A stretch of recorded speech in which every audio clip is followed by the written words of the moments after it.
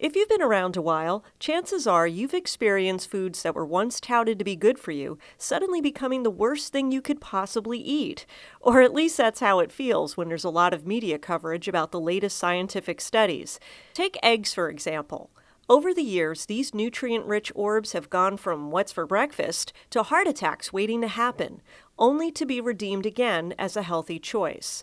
Of course, moderation is key for anything, but what gives when it comes to such nutritional seesaws? We asked nutrition researcher Angela Zivkovic at the University of California, Davis. Part of the problem is that we just have natural variability between people.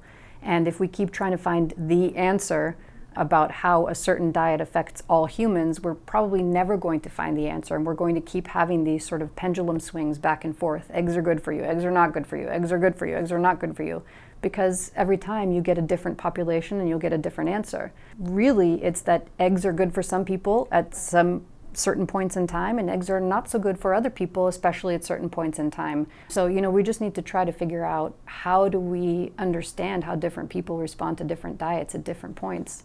And it's not even just about how do you respond to eggs, it's today versus 3 years from now versus 10 years ago.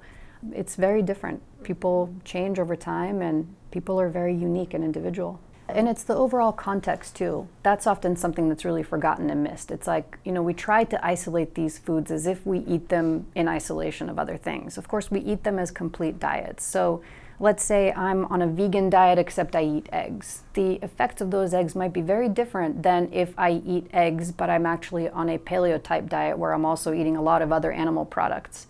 So it's really all about context and trying to understand how different people vary and change and respond to these different dietary treatments.